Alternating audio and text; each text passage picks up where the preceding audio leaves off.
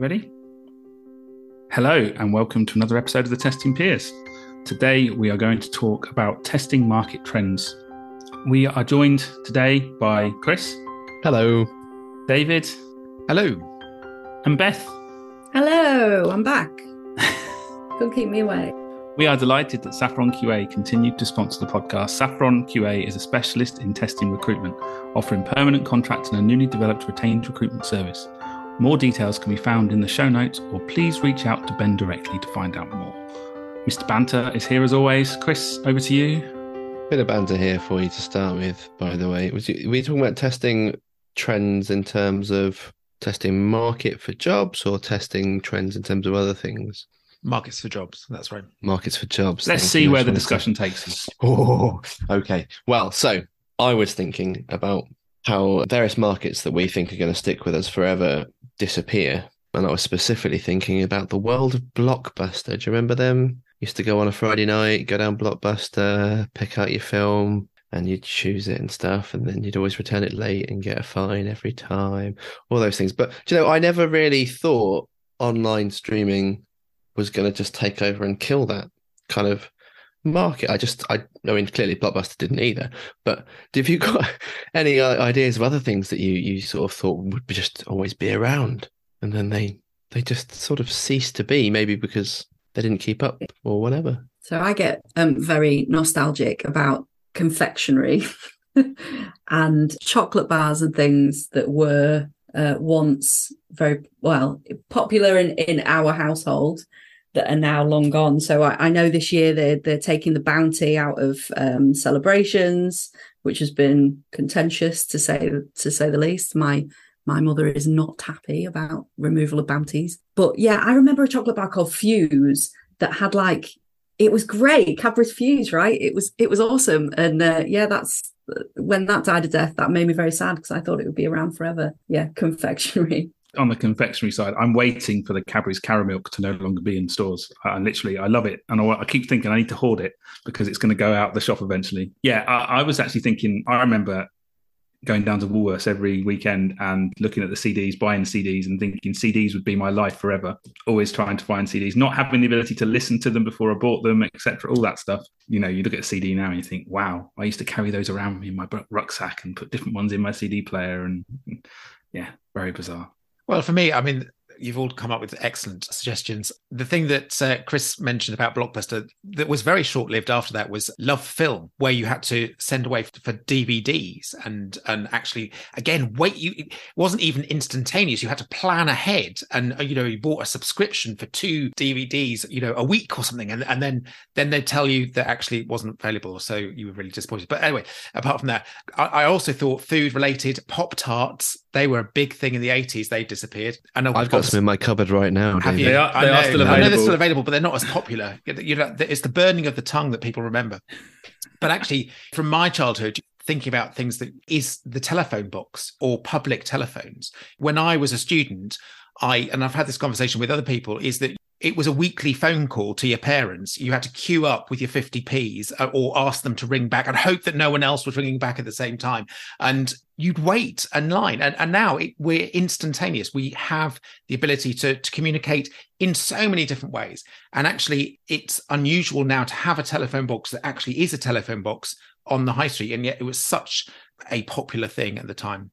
I'd add one more short thing there that's a very, very recent thing. And that is the demise of software testing Twitter, that I cannot believe how quickly that has, and maybe it's just a temporary thing and people will come back to it, but I've been genuinely shocked at how fast that has gone from 100 to pretty much 0. Has anyone else found that? I'm being stubborn and sticking with it. And there's a few of us still on there. But yeah, A lot of people have gone, though. A lot of people have gone, but my biggest concern, and I think I mentioned this in another episode, the new home of testing social media is Mastodon, if that's the case. I can't get my head around it. It's too dispersed. It's too disconnected. You can only find people on your server, etc., etc. And the conversation is pure testing. Whereas my Twitter feed, testing's 1/5 of all the conversations going on. And I still have those other 4/5 that I want to keep in touch with. So, and like the football community, that's not going to Mastodon. That's staying on Twitter because Twitter's where it is. And the same with some of the other things. So yeah, I'm always disappointed that the testing Twitter seems to be the first one that's jumped in my sphere anyway. There's good reasons. I know there's good reasons. We don't want to go too far, so we'll use this as our segue point to move into the testing QA market. Now, I tried to raise earlier, but do we want to dive in about the job market first? Well, I think Beth suggested this topic, so maybe Beth's got an overall problem statement that she wishes to talk about. I did. And it's obviously something that, as someone that's in the reasonably unique position of being able to talk about the fact that they are actively looking for a new job, because I'm on a career break. So I have no bosses to disappoint or anyone to be surreptitiously going around. There is definitely, I feel, things in the last couple of months have changed, have shifted in the broader kind of software testing market. And that's what I really wanted to kind of talk about and get some other opinions on, really. So I guess we've got the context. We've all known the last couple of weeks have seen that FANG and kind of crypto bubbles starting to burst. A lot of tech jobs don't seem to be faring too well. Large scale job cuts there. We've also got, particularly in the UK, but I guess more globally as well, we've got the whole cost of living crisis. We've got some people I know in tech genuinely worried about paying the bills for the first time in their careers. It's a thing when it wasn't a thing before. And of course, you've got the prospect of a global kind of quite prolonged recession that we're going into. And I just wonder, really, I'm sure someone else has coined this phrase, but I've yet to hear it. If we're moving from the great resignation that we've all been hearing about and moving to becoming a great resigned nation. So being resigned to something in terms of definition is having accepted something unpleasant that you can't do anything about. And I wonder if that's the move that a lot of people are kind of becoming more accepting of things not being great and kind of staying put, and whether that's the trend we'll see in the coming kind of months. So would anyone like to talk about that? I would agree with what you're saying to some point, but I also think we're in a place where people are willing to move as soon as things don't hit their, as soon as it turns nasty or turns unpleasant. I think there's a lot more encouraged due to well-being, mental health, etc., that people are moving jobs a lot more quickly.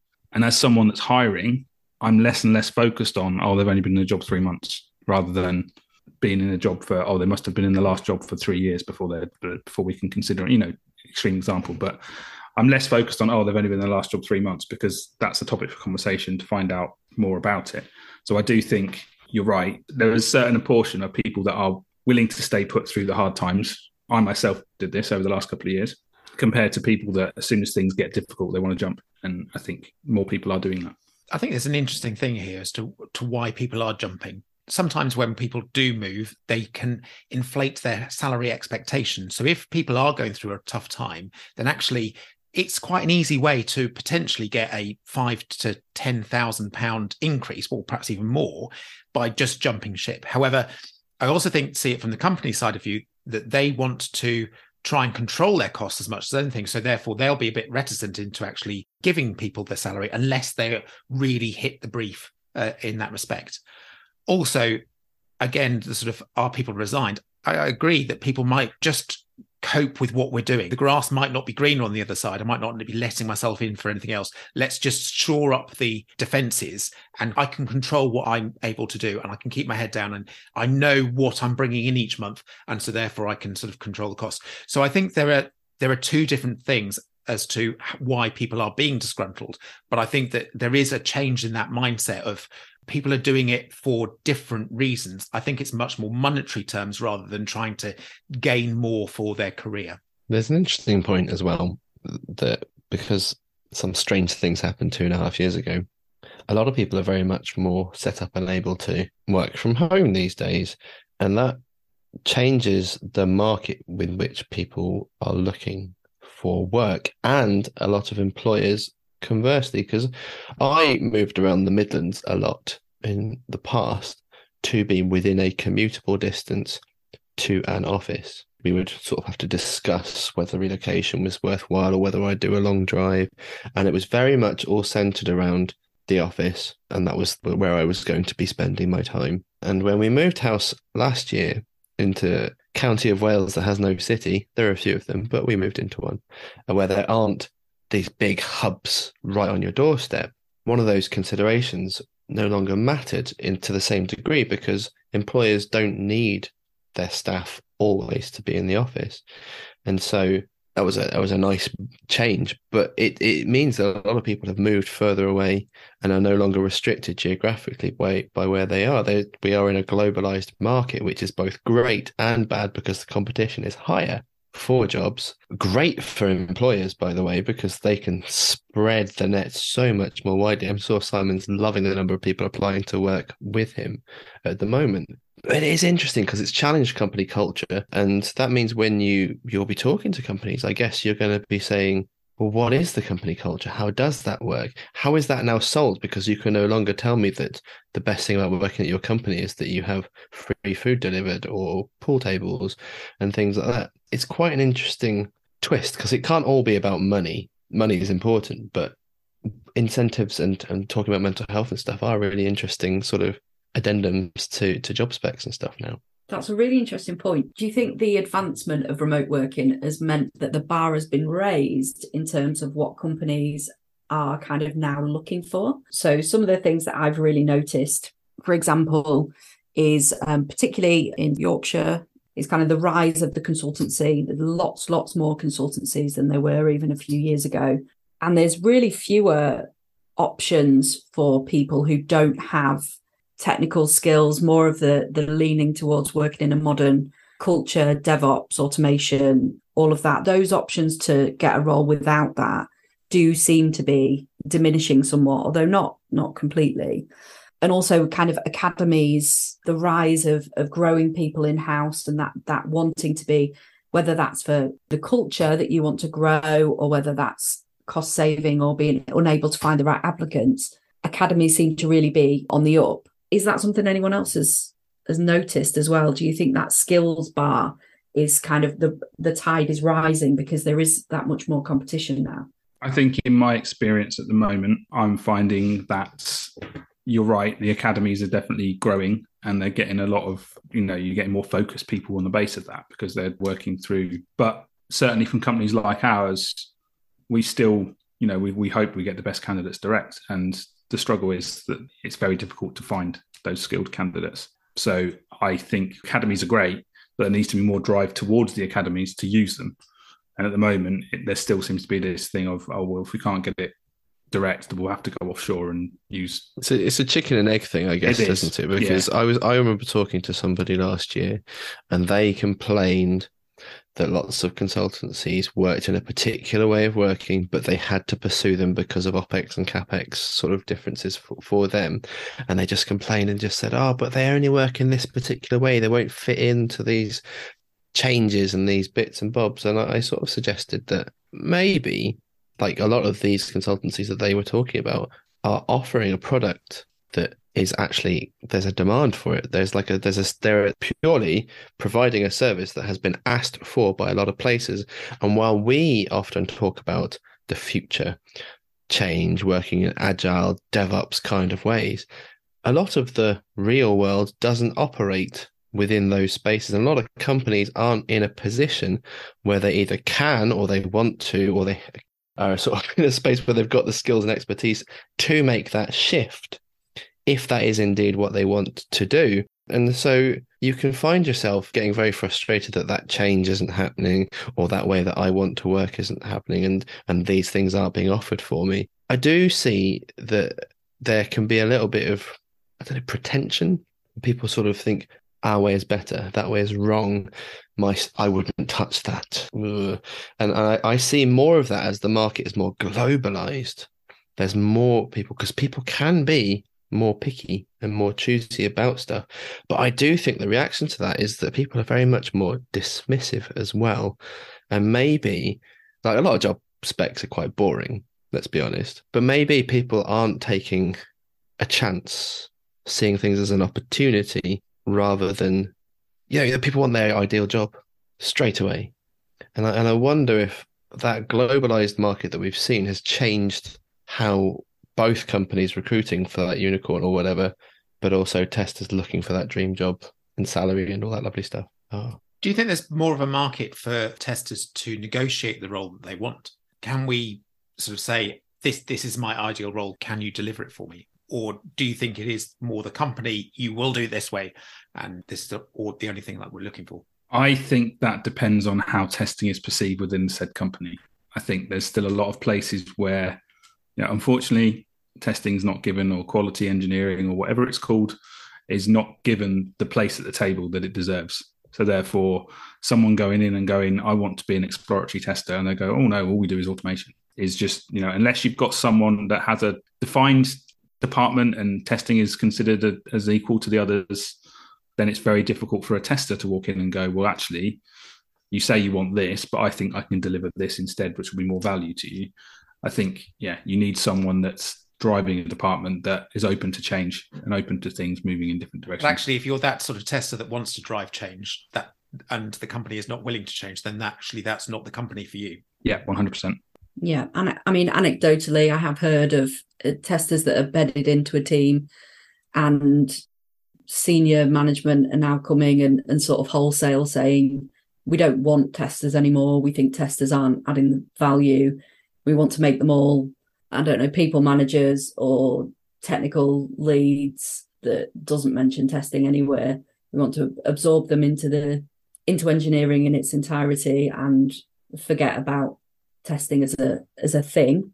And that, I wonder if that's just a one-off anecdotal thing, or if that's something that we will start to see as companies maybe contract a little more, if that's a trend that will continue. But I would say, in answer to your question, David, this is where I think the value of that hidden jobs market really comes to the fore. So as someone that has tried to kind of put themselves out there and do things that aren't always comfortable or stress-free, like public speaking and talking about stuff openly, I am finding a lot more companies who are contacting me rather than me contacting them. And they are almost saying, write your own job description, or we can make this job work. What do you like about, I've been asked several times, what do you like about this job description that I've written for you?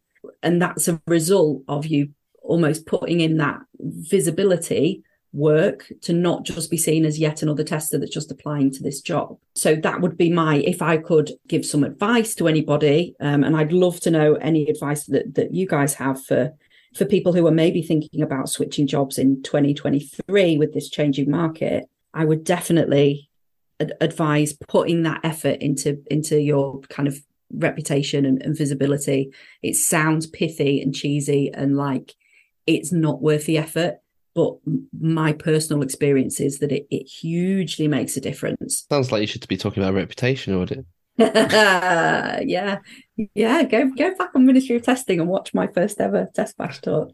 I think you're right, Beth. I think there's definitely, from both perspectives, I think putting yourself out there and doing a little bit of legwork yourself to make a name for yourself enough that others will think, well, I need to solve a problem here. Oh, Simon would be a great person to fit that, or Beth would be. I know people, is a great way, and it makes it really good for the hiring company to be able to, from my side of the fence, be able to go, well, I need this problem solved, and I know these people because I can see from the output they have that they would be worth talking to. And absolutely, the hiring manager doesn't always know exactly what they want from a job spec. So getting the right person in the room to then be able to fill that out further, and actually it becomes more of a, would you be the right culture add, David, to the organization, rather than, oh, I've got a role to fill. It's the greatest hits. You're right, but I think a lot of people do have these cultural conversations to your point, where often they go, I think you'd be great in this company. Not that role, but maybe we can create those things. But it's to your point, I think, Beth, it's about having the bravery, the confidence to put yourself out there, to be seen, to be heard. It's not easy to blow your own trumpet sometimes. Like I don't think we're all just going around saying, I am awesome, I'm tremendous, you're going to need a bit of me in your life. It's not very easy to sort of to do those things. And so it's tricky, but I guess by being participant in something that's a community, hopefully not tied explicitly to Twitter, that you can be seen. But I guess to the point of those who have been hiring recently, where do you look? Where do you find people? Because you know, do you just go to LinkedIn, or is there other stuff, other places where people might be? Can I make one suggestion to not just look for the word quality engineers? Because Agreed. I've tried to put this in a filter, and it brings back a lot of people in kind of manufacturing roles. And I think quality engineering is a thing outside of software, isn't it? Have you found? Yeah. So's QA and all these other things. Yeah. I'm experiencing that at the moment with some of the candidates for the roles I've got open. They've obviously seen quality engineering manager and thought, oh, well, I've had people that work on railways and manufacturing. And they're not reading the job spec, though. Well, that's the thing. I mean, straight away, they're not reading it, are they? They've seen the job title and applying. As Beth mentioned, I work on building that network. So I use the community Slack channels and other things as well to nudge people that I think might be worth looking. I will do a lot of advertising myself on things like LinkedIn, write my own posts that I then share and get others from my team to share around as well, that give not just a job spec, but give a more sort of personal description of what I think is needed within the team, and do it that way, and use the social channels as much as possible. I don't tend to use any other job boards, really, to be honest. LinkedIn and social media and Slack channels is my main focus. Do you worry that becomes a bit exclusive if it's only the places that you are? I'm just thinking, as a recruiter, is it quite hard sometimes? The roles are still advertised on other sites, but me personally, I only have so much to go around that I can share stuff, and I know people that I can reach out to. But you're right, there are other channels that could be used in other areas. But LinkedIn is quite a vast collection of people. It's served me well so far.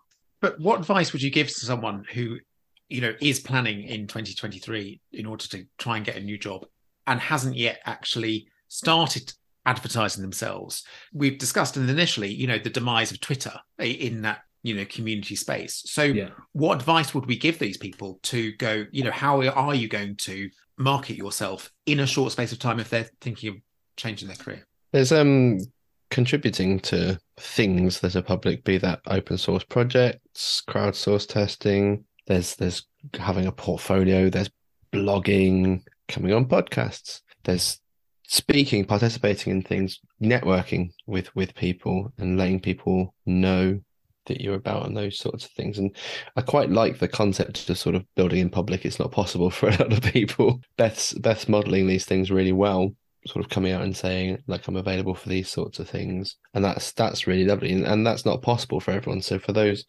folks who are covert among us, there is a sense of trust and risk associated with doing these things. And I think really the sort of act of contributing in those things is quite important. One thing I would add is, if you do anything like that, do make sure you put it onto your CV. Do advertise it so that actually the hiring manager has that too. If you're proud of what you're doing, if you're active on Twitter or whatever, then make sure that is visible to the actual hiring manager, because then it's a topic of conversation that they can talk about in their interview, or they have evidence of what you're actually doing beforehand. So if you do put the effort into actually doing it, make sure that it's visible to the people that matter. Yeah, I guess there is one counter argument here. Is obviously all of us are quite active outside of our job, but there are plenty of very good testers who literally do their job and nothing else. And sometimes it does feel like they are excluded from these new job opportunities because they're not making that effort. And some of those may be sort of introverts that don't feel comfortable putting themselves out of that.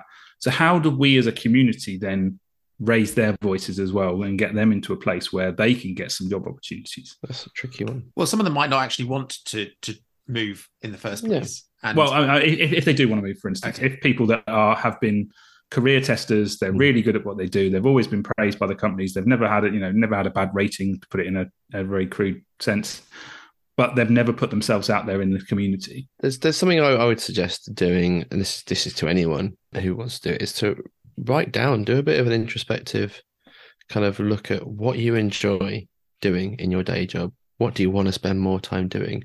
Almost like running a personal retrospective on careers. What do I enjoy doing? What do I want to spend more time doing? Really know what it is that you want to do and that you enjoy doing. Because once you know those things, it's a lot easier to then articulate with other people, even if you're not confident putting yourself out there, because you've taken the time to understand those things. it's easy for you to articulate to other people in whichever medium you're comfortable with the work that you want to do. The stuff that I am good at, I can back it up with proof here, there, and everywhere internally and stuff, and I can do those things. I think it's really important to have practiced that. Just like when we practice talking on the podcast about various different topics that maybe have contentious, controversial issues, the practice of talking about these things and spending a bit of time thinking about them means that when you are talking in an interview or a recruiter type conversation, you become clear and decisive in your discussions because you've spent time understanding, I'm good at this. I can do this. I want to be doing that. And that comes across really well to hiring managers because they just appreciate someone going, I don't really know. It's just the same sort of thing with the thing. Whereas, if you've done those things, you've been able to write them down, you can really project what you want to do, which is what people want to hear. And I think that's a perfect time to finish off the podcast. So thank you very much for a very enlightening discussion. As always, we went off on a trajectory that potentially when we first thought of wasn't actually how we ended up. But that's always the nice thing about this podcast is that we always have a valid discussion based on the topic.